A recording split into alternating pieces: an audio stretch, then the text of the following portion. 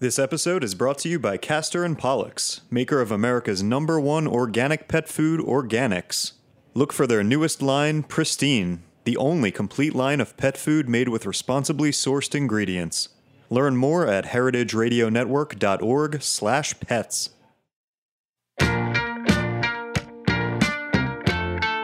My name is Hannah Forden. I'm the membership coordinator at Heritage Radio Network, but even before I joined the team, I loved listening to HRN during my subway commute. It made the time go quickly and left me feeling inspired for the day ahead. HRN listeners tune in from all over the world, but there are a few traits that we all have in common, no matter where we listen from. A curious palate, the fierceness to make a difference, and a hunger for lifelong learning about the culinary world. As you know, Heritage Radio Network is a listener-supported nonprofit. To deliver the most ambitious, entertaining, and of-the-moment stories in 2018, we need your help. We need to raise $150,000 by December 31st to accomplish these goals and to keep your favorite shows on the air. Together, we can make this HRN's most exciting, impactful, and delicious year yet. Become a member by donating today. Join us at heritageradionetwork.org/donate, and you'll immediately start enjoying benefits such as VIP invitations to HRN events, where you will mix and mingle with your favorite hosts. Memberships also make a perfect holiday gift for all the foodies in your life. This year, why not give the gift of food radio? You'll hear your generosity in action for the year to come. Help keep our lights on and our mics hot by pledging your support today at heritageradionetwork.org/donate. Thanks for listening.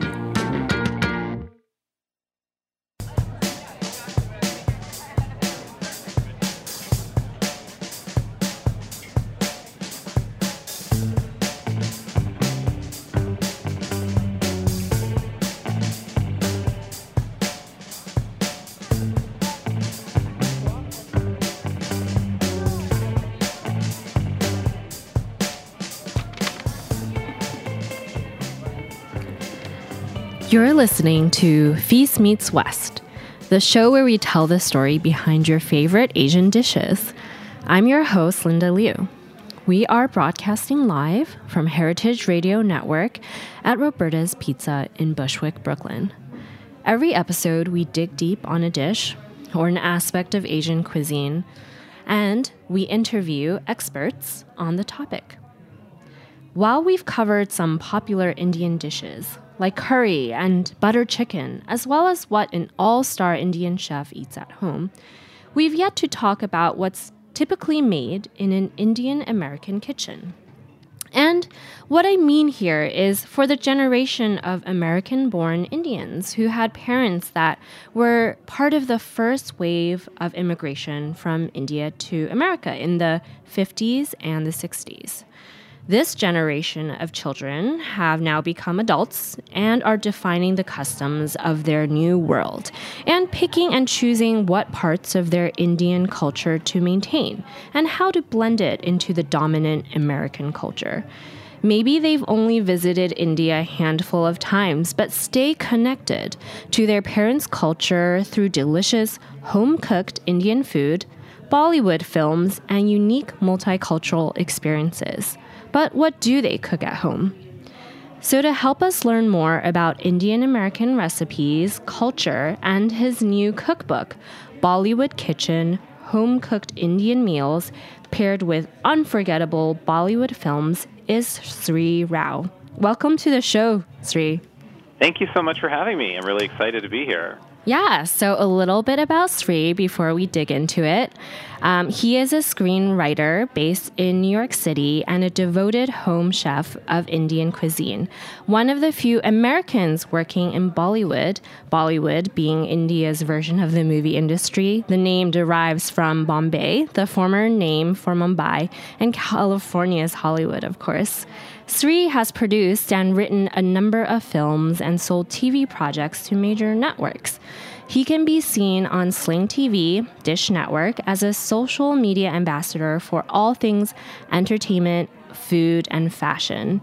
And so, Sri, we actually like to begin the show every episode by reviewing the best things we ate in the past week.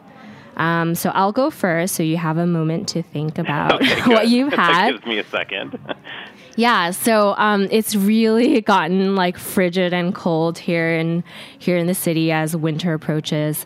Last weekend, I basically had one of those days where you like sleep in, you try to like work out, and you realize you haven't eaten anything until 3 p.m.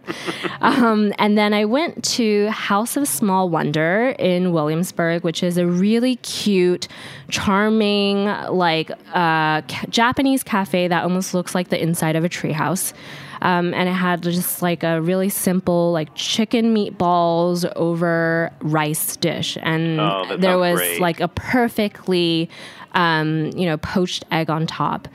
So that really just hit the spot for me, especially as it's like getting colder. What about you, Sri?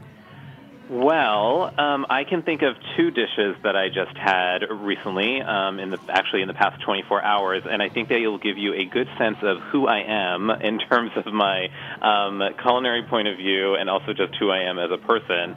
So the first dish is my mom's keema. And keema is a ground beef curry that is one of the specialties that my mom makes that I grew up eating. It's typically made with minced mutton or minced lamb in India, but here in America, she started making it with ground beef, and it's just absolutely the best. It's so warm and comforting, and it basically is ground beef sautéed with onions and tomato and a bunch of Indian spices, but to a point where it is really dry and crumbly.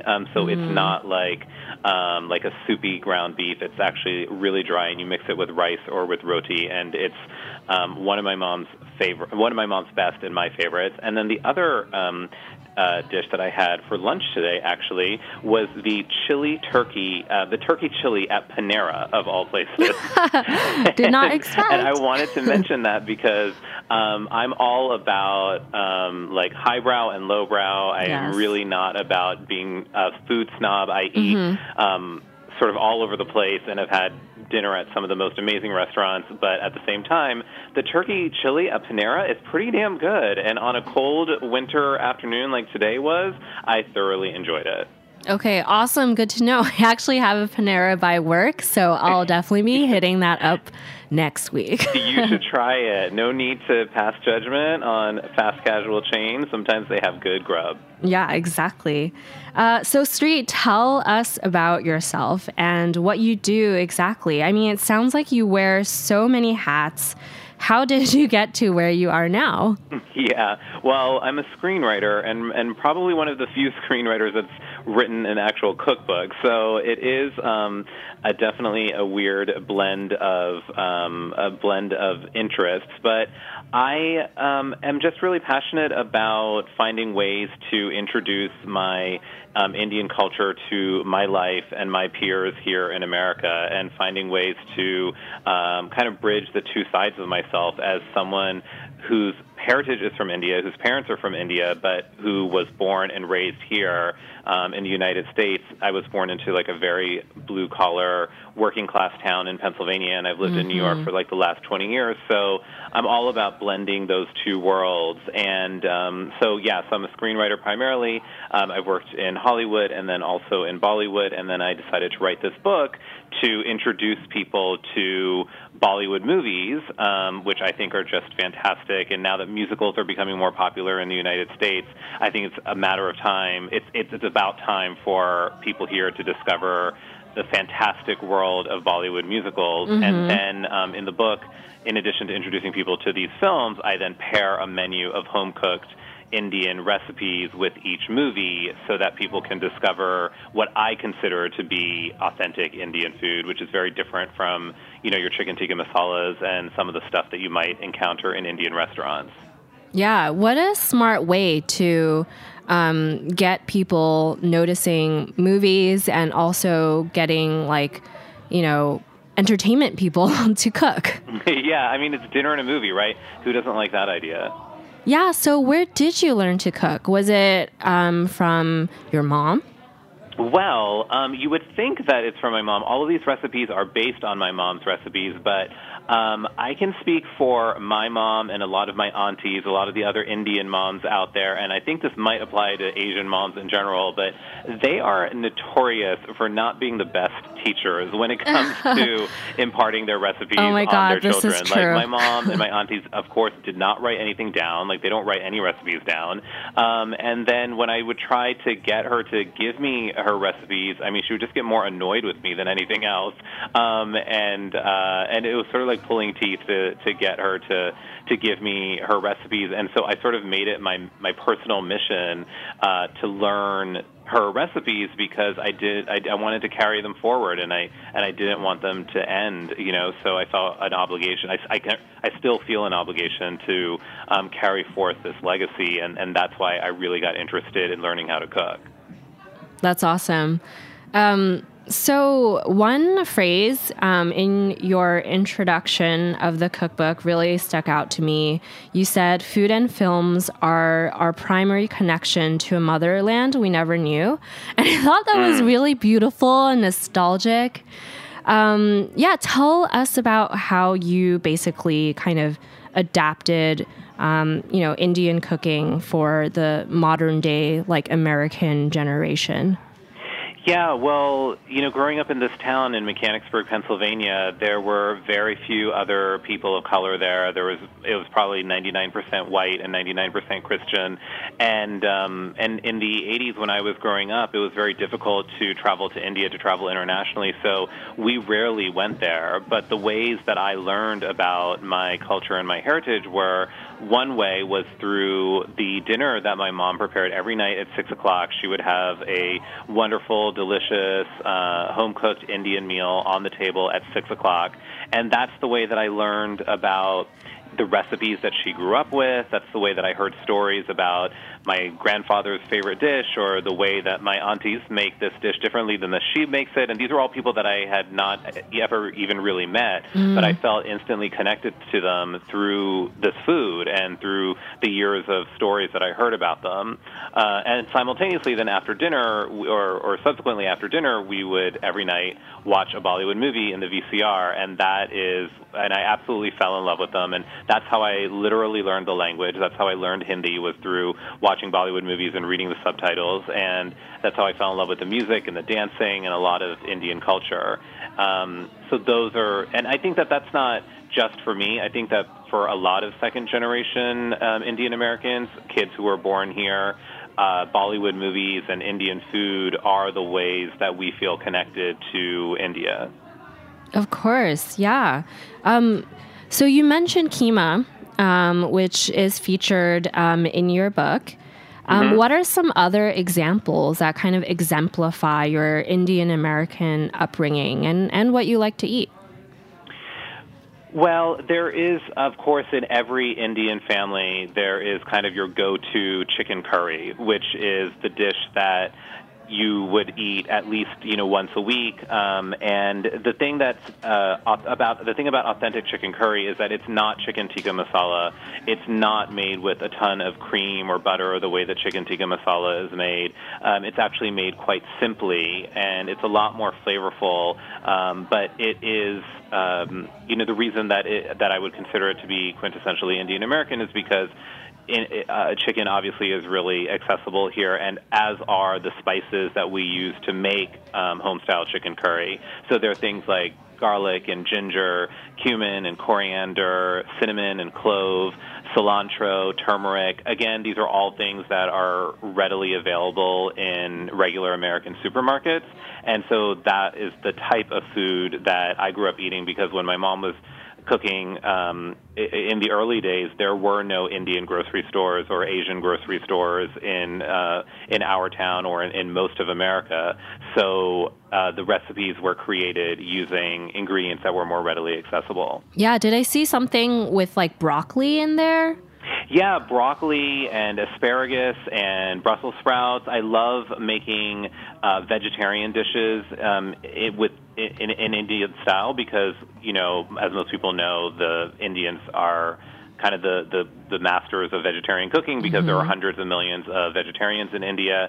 So we've been doing it for a really long time. But the thing that's very exciting for me as an American is to bring those Indian flavors to vegetables that are not indigenous to India. So I love asparagus, for example, and so I do this really simple broiled asparagus or grilled asparagus. You can do it either in the oven or on a grill top, and they're spiced with black mustard seeds. And black mustard seeds are a very typical spice used in Indian cooking, particularly when cooking vegetables, and they bring out this really nice savory, they add a nice savory flavor to vegetables, and I use those on my asparagus, for example, so it's a nice blend of East and West. Yeah, it's like a nice, simple touch that makes it like authentically Indian still. Yeah, definitely. And what's your treatment of desserts? Because, Americans love desserts. Yeah, I definitely have a sweet tooth, and the problem with Indian food, though, is that the desserts typically with Indian cuisine are an acquired taste, and most people who are not born in India, even if they love Indian food, typically don't really care for the desserts because they tend to be very sweet and a bit of a one-note kind of a thing. So I've tried to take Indian flavors and meld them into desserts that would be more palatable to my taste buds and to other Western taste buds. So, for example, I do a chocolate chai affogato, which is absolutely delightful, and it's spicy chai with cocoa mixed into it, poured warm over cold vanilla ice cream. And I also do a mango cheesecake, which is was kind of the go-to dessert when I was growing up and my parents and their friends would have Saturday night dinner parties. There would always be, for dessert, there would be the dessert that the parents would eat, which was typically like gulab jamun or something very quintessentially Indian, but for the kids, there would be something that we would enjoy more, and more often than not, it was a mango cheesecake or a mango pie, which, it takes the great aspects of American cheesecake and then adds Indian flavors to it with mango, which is the national fruit of India. Yeah, I'm getting hungry over here.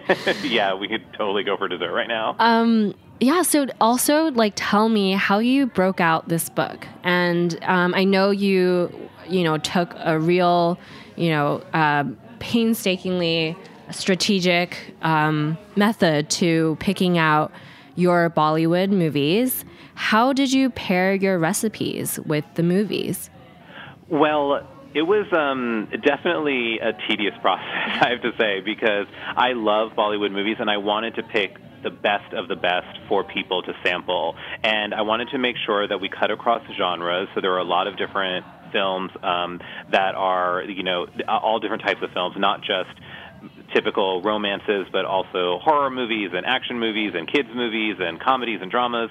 And I wanted to make sure that all of the movies were easy to view online, so you can stream them on Netflix or iTunes with Very subtitles. Thoughtful of you. And then I had a lot of fun with pairing the meal with each film in finding some sort of creative connection between the food and the movie. So sometimes it was a literal connection, and sometimes it was more creative and more figurative. So, for example, there's a movie in the book called The Lunchbox, which is this beautiful little indie drama about an unexpected romantic relationship between a housewife who delivers lunch to her husband in the Indian system of Indian lunch delivery system, which are these tiffin carriers, these dabbas or containers where people deliver lunch to their family members at the office, and they are delivered to them through these delivery men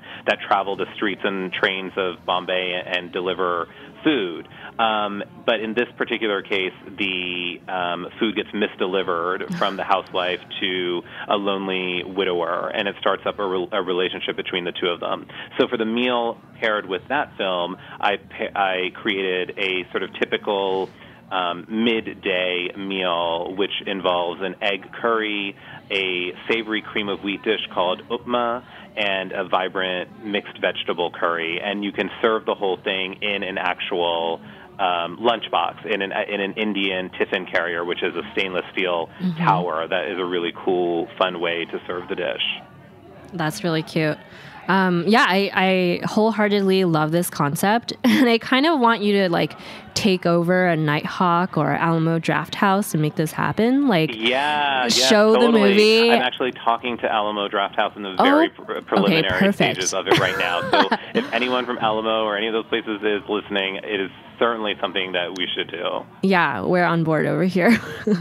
Yeah. Okay, so we're going to take a really quick break, and we'll be right back with more Feast Meets West.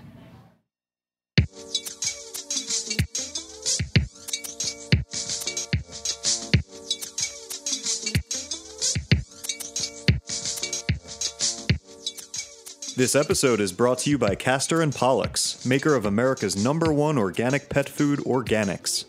You put a lot of care and thought into what you eat. After all, you're a food radio listener. That thoughtfulness goes hand in paw with how you feed your pets. Purposeful pet food doesn't happen by accident. Castor and Pollux scours the earth to carefully select the best organic and responsibly sourced ingredients. New Pristine from Castor and Pollux is the only complete line of pet food made with ingredients that are responsibly raised, caught, or grown. Feed your dog or cat the new standard, like grass-fed beef, wild-caught fish, and vegetables grown without synthetic fertilizers or chemical pesticides. Pristine from Castor and Pollux. Purposeful pet food. Learn more at heritageradionetwork.org/pets.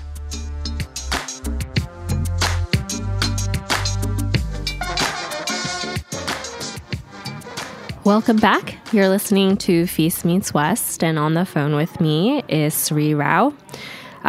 So I think you kind of go through a lot of misconceptions of Indian food in your book. Like you talk about how it's really not like eating out in an Indian restaurant.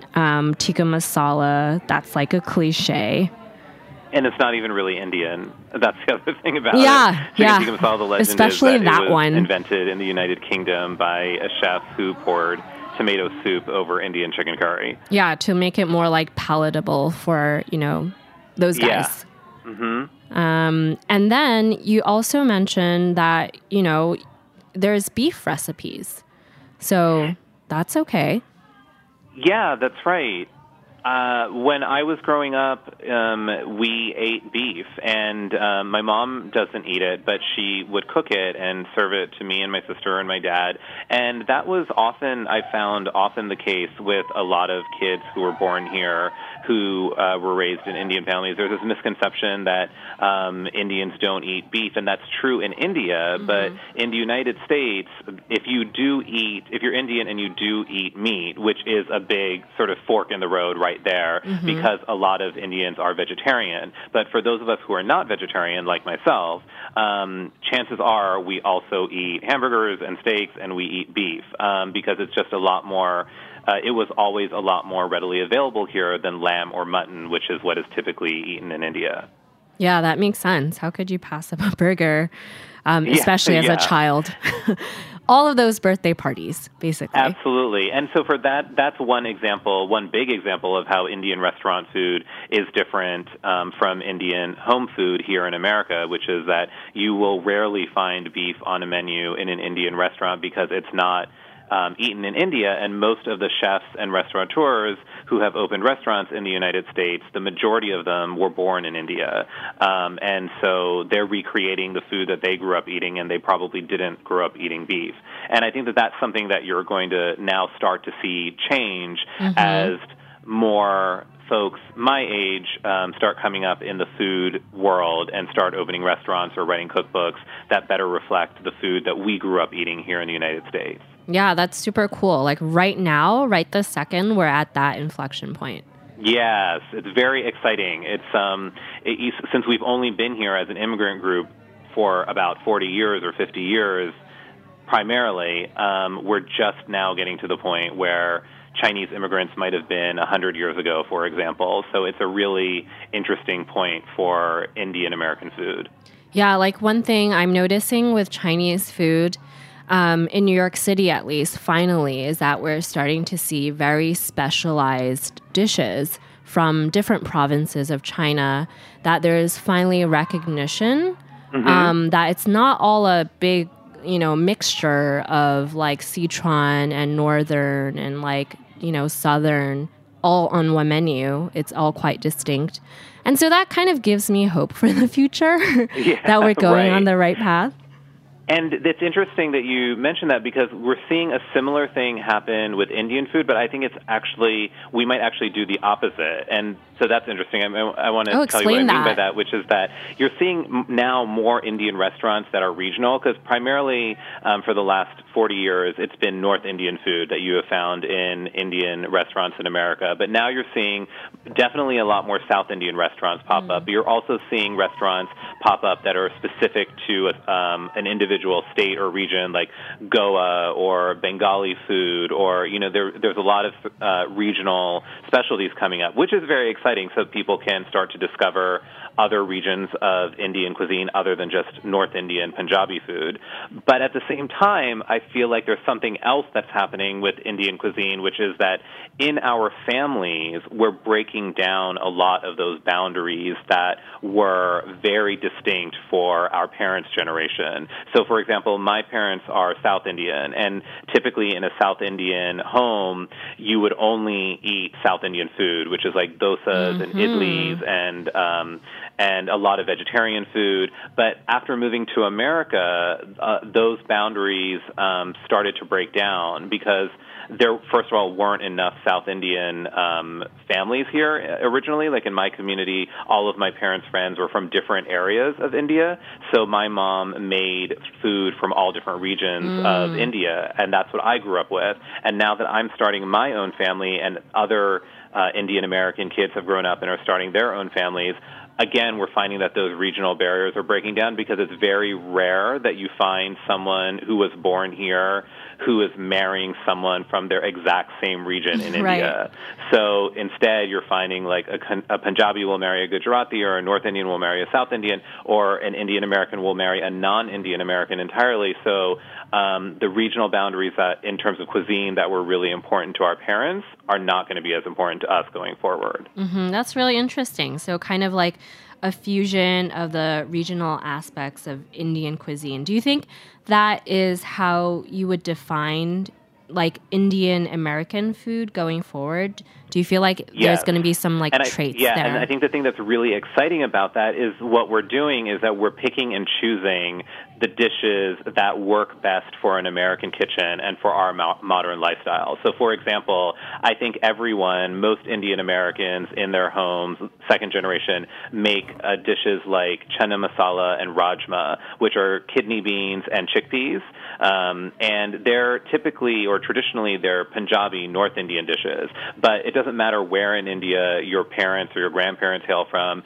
In Indian American households, those dishes are very popular because chickpeas and kidney beans are so ubiquitous here in American grocery stores, and these are great dishes from India that use them. And then similarly, there's a dish from South India called dosa, which is a rice lentil crepe. And you're finding that a lot of folks here in the United States are picking up that dish regardless of where they're from in India because crepes are so versatile. And especially for people that have kids, they're making these dosas and stuffing them with scrambled eggs in the morning or putting lunch meats into them in the afternoon. And so we're modernizing them and making them relatable to the American family. Yeah, that really makes sense. Kind of like a sourcing thing, like what works. This is all really great. What's next for you, Sri? Are you going to come out with another cookbook, or are you like focusing on your entertainment projects? Yeah, well, I just finished, or I'm in the middle of my tour for this book. So I just did 10 cities a week ago. I just finished that, taking a little break for the holidays. And then in January, I'm going to go to more cities. Philadelphia, Boston, D.C., Toronto are ones that I'm going to try to hit in the winter. And then beyond that, I'm continuing to do food videos for Sling TV so people can learn how to make Indian food in their homes, which is much easier than people expect it to be. And that's, one of the missions that one of the messages that I really want to try to get out there, that Indian food is fun and easy and healthy, and we should try to take the intimidation factor out of it. Yeah, I love that. Have there been any interesting insights or feedback that you're getting from your readers on your tour? Yeah, well, one of the interesting things since I was out on the road is seeing how many non-Indian American folks are interested in Indian food. I mean, when I was on tour, I would say that 90% of the people that showed up at my book signings or at my classes or at my events were not of Indian heritage, but they were all really passionate about Indian food and wanting to learn how to make it, and also about Bollywood, which I thought was so surprising, because I thought the only people who would be interested in the Bollywood side of it were other Indian Americans like me who grew up with it. But there are a lot of closet Bollywood fans out there who are super passionate about it and want to learn more about it and want to know what movies they should be watching on Netflix, for example. And so they've been really devouring the book, too. Yeah, I'm sure they really appreciate your curated list. Okay, so for those who are new to Bollywood, what are some fun facts or kind of 101 tips you could share? Okay. So, well, the first thing to make clear is that the actors are not singing. And that is something that I think takes a lot of people by surprise, because here in America, all of our musicals, whether they're Broadway or on film, the actors are all doing their own songs. But in India, they're not singing, they're just lip-syncing, the actors. And the people who are singing the songs are what are called playback singers, and they're professional singers who record all of the songs for movies, and then the actors portray them on screen. And I guess the reason for that is because with 1,500 musicals produced every year, there aren't enough actors who can act and sing and dance. There aren't enough triple threats out there. Yeah. So they decided to take one piece of the puzzle away and just require the actors to be able to act and dance and leave the singing up to someone else. Mm-hmm. Okay, that's a strategic, smart decision. Yeah, and then the other thing is that they are all musicals. 98% at least of Indian Bollywood films are musicals. So, and that again is regardless of genre. So it could be a horror movie, but yet they will find a way to sneak in 3 or 4 songs in the middle of the movie, which is really cool and different from what we're used to when we think of musicals here in America. Okay, well, that sounds like really great entertainment for a meal. Like a proper dinner and movie experience. Absolutely. Well, that just about wraps up our show today. Thank you so much for joining us, Sri, and sharing all your knowledge. Thank you. I really enjoyed it. Thanks for having me. Yeah, so for our listeners who want to, get to know you and keep up to speed with all your news, how should they stay connected? Well, I'd love for them to follow me on Facebook, Instagram, and Twitter. My handle is at New York 3, which is all spelled out, NEWYORK SRI. And my website is newyork3.com, where I'll have my upcoming tour dates on there as well. So I'd love to see them around the country. Awesome. And that's our last episode of the season. We'll be programming a great show for you listeners over break, and we'll be updating our website with content so you don't miss us too much.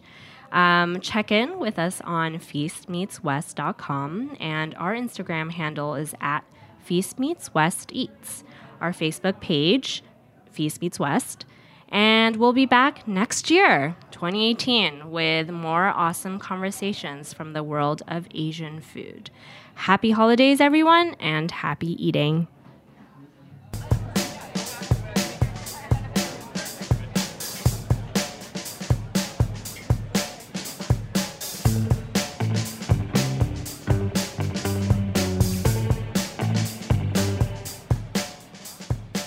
Thanks for listening to Heritage Radio Network, food radio supported by you.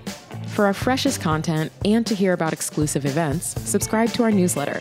Enter your email at the bottom of our website, heritageradionetwork.org. Connect with us on Facebook, Instagram, and Twitter at @heritage_radio. Heritage Radio Network is a nonprofit organization driving conversations to make the world a better, fairer, more delicious place. And we couldn't do it without support from listeners like you. Want to be a part of the food world's most innovative community? Rate the shows you like, tell your friends, and please join our community by becoming a member. Just click on the beating heart at the top right of our homepage. Thanks for listening.